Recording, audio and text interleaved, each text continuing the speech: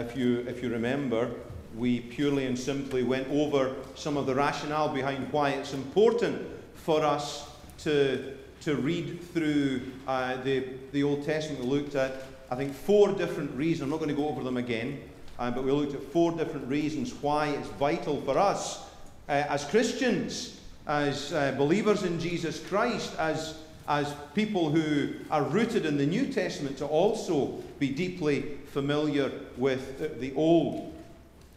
So we're going to go through the book of Nehemiah over the next few weeks. We'll have a little break in October as we enter into stewardship season, and then we'll continue just a little bit more through until the end of November, when we will enter into Advent, and at that time we will begin to look at Matthew's Gospel. Last year we went through Luke's Gospel from Advent all the way through to Pentecost. We're going to be going through Matthew's Gospel for that same season. Again, I want us to be familiar with the stories of Jesus. The old hymn, I don't know if it's still in the hymn book, is it? No. Tell me the stories of Jesus I love to hear. I don't think it's in the hymn book anymore. It is? Maybe, maybe not. But it's a wonderful hymn, and it's something that's vital for us as well, for us to be familiar with the stories of Jesus. So we're spending time each year going through one of the Gospels, but it's also important, as I stated, for us to be familiar with the Old Testament, because that helps us in our understanding of the Gospel and who Jesus is. So our text today is from the book of Nehemiah, and chapter 1. If you would turn with me in the Pew Bibles, you'll find that on page 430. And if you have your own Bibles, which I hope some of you are beginning to get into the habit of doing, I would love to see you bring your own Bibles with you and become familiar with where some of these passages are in your own Bible. And maybe in your own scripture, your own Bible, you can make some notes and you can do some underlines as you would see fit. But in the Pew Bible anyway, it's on page 430. Nehemiah chapter 1. The words of Nehemiah, the son of Hakaliah. Now it happened in the month of Kislev, in the 20th year, as I was in Susa, the citadel, that Hanani, one of my brothers, came with certain men from Judah, and I asked them concerning the Jews who had escaped, who had survived the exile, and concerning Jerusalem. And they said to me, the remnant there in the province who had survived the exile is in great trouble and shame. The wall of Jerusalem is broken down, and its gates are destroyed by fire. As soon as I heard these words, I sat down and wept and mourned for days. And I continued fasting and praying before the God of heaven. And I said, O Lord, God of heaven, the great and awesome God, who keeps covenant and steadfast love with those who love him and keep his commandments. Let your ear be attentive and your eyes open to hear the prayer of your servant, that I now pray before you day and night for the people of Israel, your servants, confessing the sins of the people of Israel, which we have sinned against you. Even I and my father's house have sinned. We've acted very corruptly against you, and have not kept the commandments, the statutes, the rules that you commanded your servant Moses. Remember the word that you commanded your servant Moses, saying, if you are unfaithful, I will scatter you among the peoples. But if you return to me and keep my commandments and do them, though your outcasts are in the uttermost parts of heaven, from there I will gather them and bring them to the place that I have chosen, to make my name dwell there. They are your servants and your people, whom you have redeemed by your great power and by your strong hand. O Lord, let your ear be attentive to the prayer of your servant, and to the prayer of your servants who delight to fear your name, and give success to your servant today, and grant him mercy in the sight of this man. Now, I was cupbearer to the king. Word of the Lord.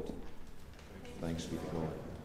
So a little bit of setting, first of all. I think some of you might be familiar with the idea that the people of Israel, the people of Judah, after years of trying and failing and failing and failing, and being informed of the ways of the Lord again and again throughout the Scriptures, through the words of the prophets, through the words of their teachers, they had been informed of how the Lord wanted them to be and how the Lord wanted them to live. They had repeatedly gone again and again after their own ways. They found themselves in a period of exile.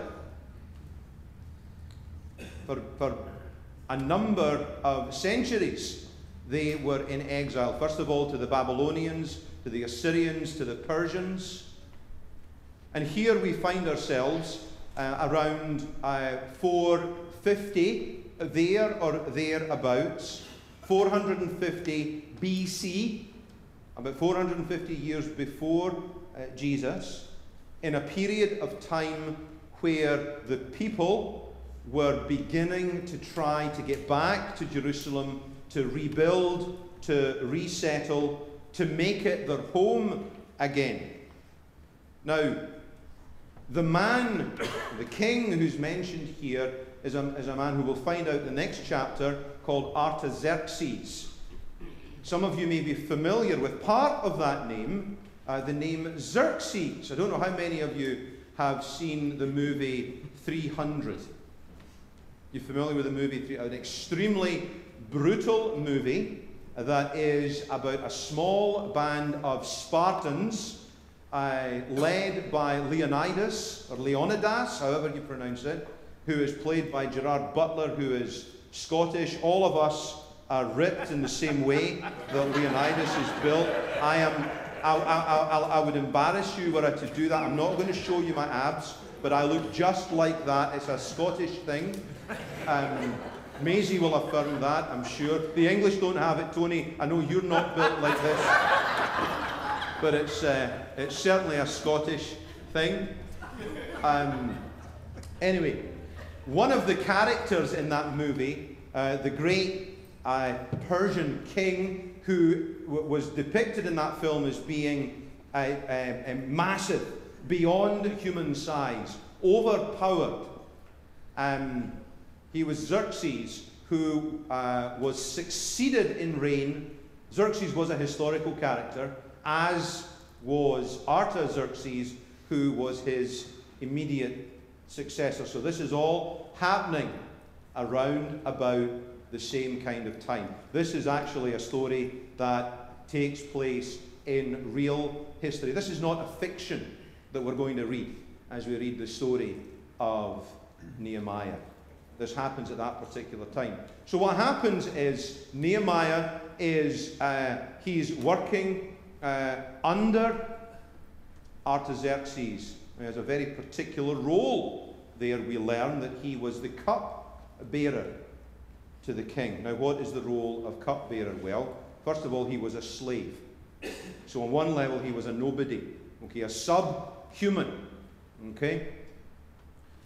It was a very menial task in many ways, but it was also a very privileged role that he had.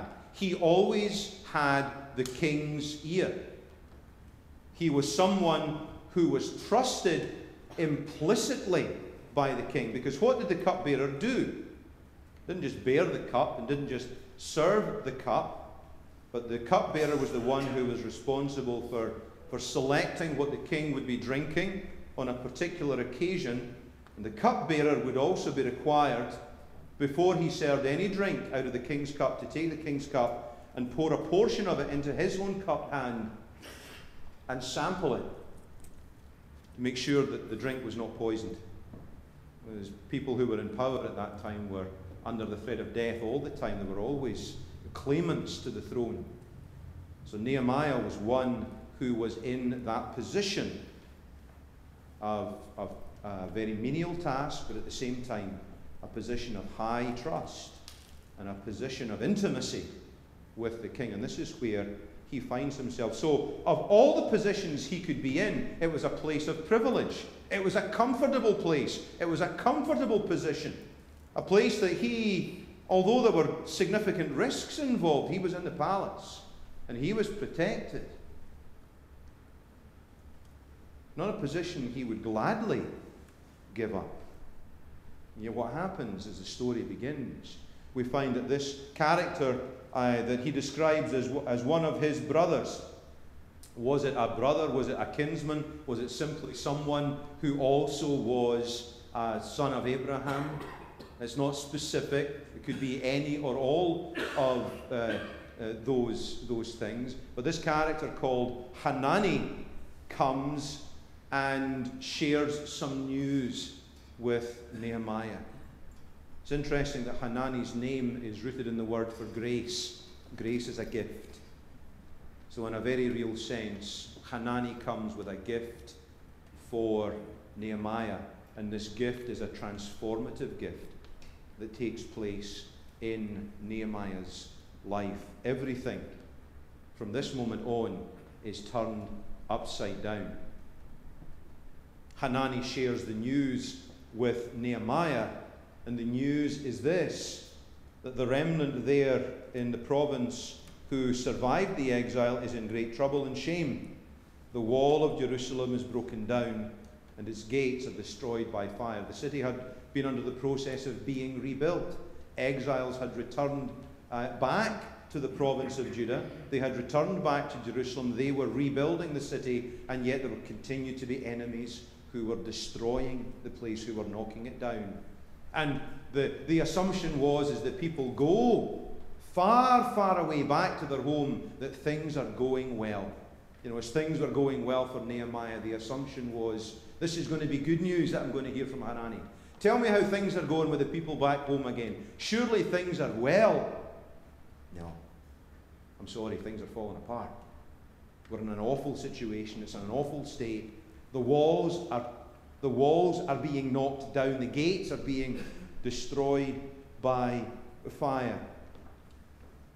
And then we find Nehemiah's response to this news that's shared with him. Now, I invited you or challenged you or encouraged you, whatever word you choose to use last week, to read the book of Nehemiah. And I'm not going to ask for a show of hands. I'm going to assume that all of you have done that, because I know you're great people.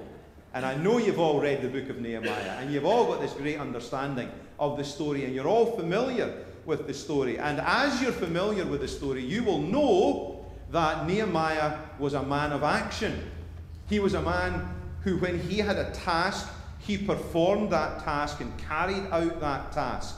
If it was something he was unable to do himself, he made sure that he had people on hand who would fulfill the task and who would take care of things. So Nehemiah was a man of action. And since you've read Nehemiah, you know that. And since you've read the book, and on rereading this first chapter, you will know that this first introduction to Nehemiah comes as something of a surprise. Because we don't find a man of action. What we find at the very, very beginning, when he hears this news, do you hear what he does? As soon as I heard these words, I sat down and I wept and I mourned for days, and I continued fasting and praying before the God of heaven. Doesn't sound much like a man of action to our ears, does it? We would expect someone who was a man of action to get up and just take care of things. Well, as much as Nehemiah was a man of action, Nehemiah was a man of God. And Nehemiah understood that as much as he was a man of God, a person of God, so these people who were returning from exile, who were trying to build the city, they were the people of God as well. And they were in desperate need, not simply of someone who could get the job done, but someone who, first of all, was utterly committed to God's will and to God's plan for the people of God. As soon as I heard these words, I sat down and I wept and I mourned for days, and I continued fasting and praying before the God of heaven. His first act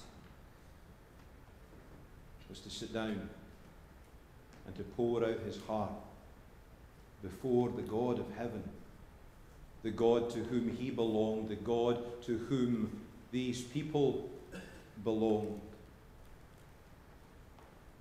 Confessing the sins of the people. Did you, if you're ever looking for a prayer of confession, this is one that you can turn to.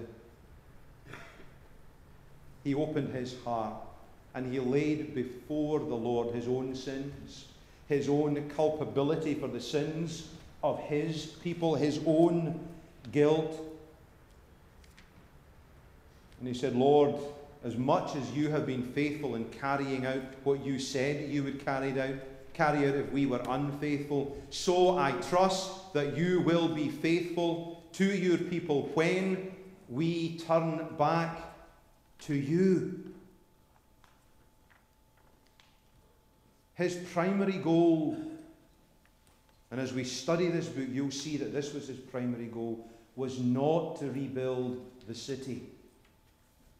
Oh, it reads like it is, but his primary goal is to rebuild the people of God, to bring them back into the presence of God, to bring them back to a place of safety and security, not behind walls in that sense, but into the realm of God, the place where they can encounter God and be transformed by the one who is the awesome God, the God of heaven and earth. The one who, no matter how far his people were scattered, physically, spiritually, emotionally, he would bring them back to himself. Nehemiah knew that, and that was his task. That was his goal. That's what he set out to do. And as we read through this book, as we study this book, you will see that that is the goal that he achieved. And he was only able to achieve this because first, before he did anything else, he turned back to the Lord and brought the people before the Lord. You know, I like to look at names, and I like to study names sometimes and know what names mean. We've talked about this in the past. We mentioned that Hanani, his name means gift. He brought this gift to Nehemiah, and this gift changed everything. But Nehemiah's name is also significant. The name Nehemiah means the Lord comforts. The Lord comforts. When I was ordained, it was almost 20, next year's my 20th anniversary, believe it or not, of ordination. I can't believe that, but when I was ordained, the preacher at the service was a man called Sam Warner. He was pastor at First Presbyterian Church in Lumberton, North Carolina. And one of the things that he said, and this is, not much of that service sticks in my mind, but this moment in the sermon always sticks in my mind, and it's a moment that I may very well have shared with you in the past, and it's something that I will share with you again because it's important. In the midst of the sermon, Sam was talking about what it meant. It was talking all about identity and what it meant to be a servant of God. And this is a word that comes to all of us. He said in the middle of his sermon, Ian, he said, I want to remind you of something when you go about the work that you're doing in ministry. He said, I want you to remember something. As you begin your task, you are not doing your own work. He said, I also want you to remember that you are not even doing God's work. And that caught me short, and it caught everyone else short as well. And he went on to say, what you are doing is this. God is doing God's work through you. And that perception changes everything. I'm not doing my own work. I'm not doing God's work. It's God who is doing God's work through me. And this is the mindset of Nehemiah. He fell on his face. He worshipped God. He was in mourning for the people. And he placed himself in God's hands, recognizing that God was going to do God's work through him.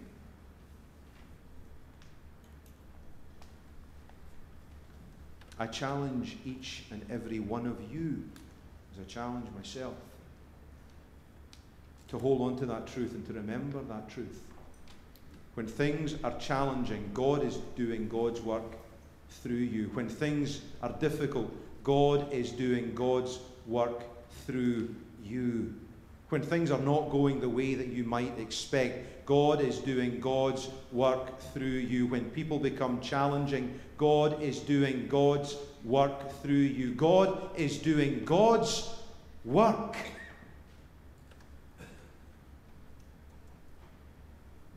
Nehemiah knew that. And that gave him comfort. And his name was a comfort to the people of God. May we remember that God is doing God's work through us. And may we bring comfort to all those we encounter. In the name of the Father, and of the Son, and of the Holy Spirit. Amen. Before we sing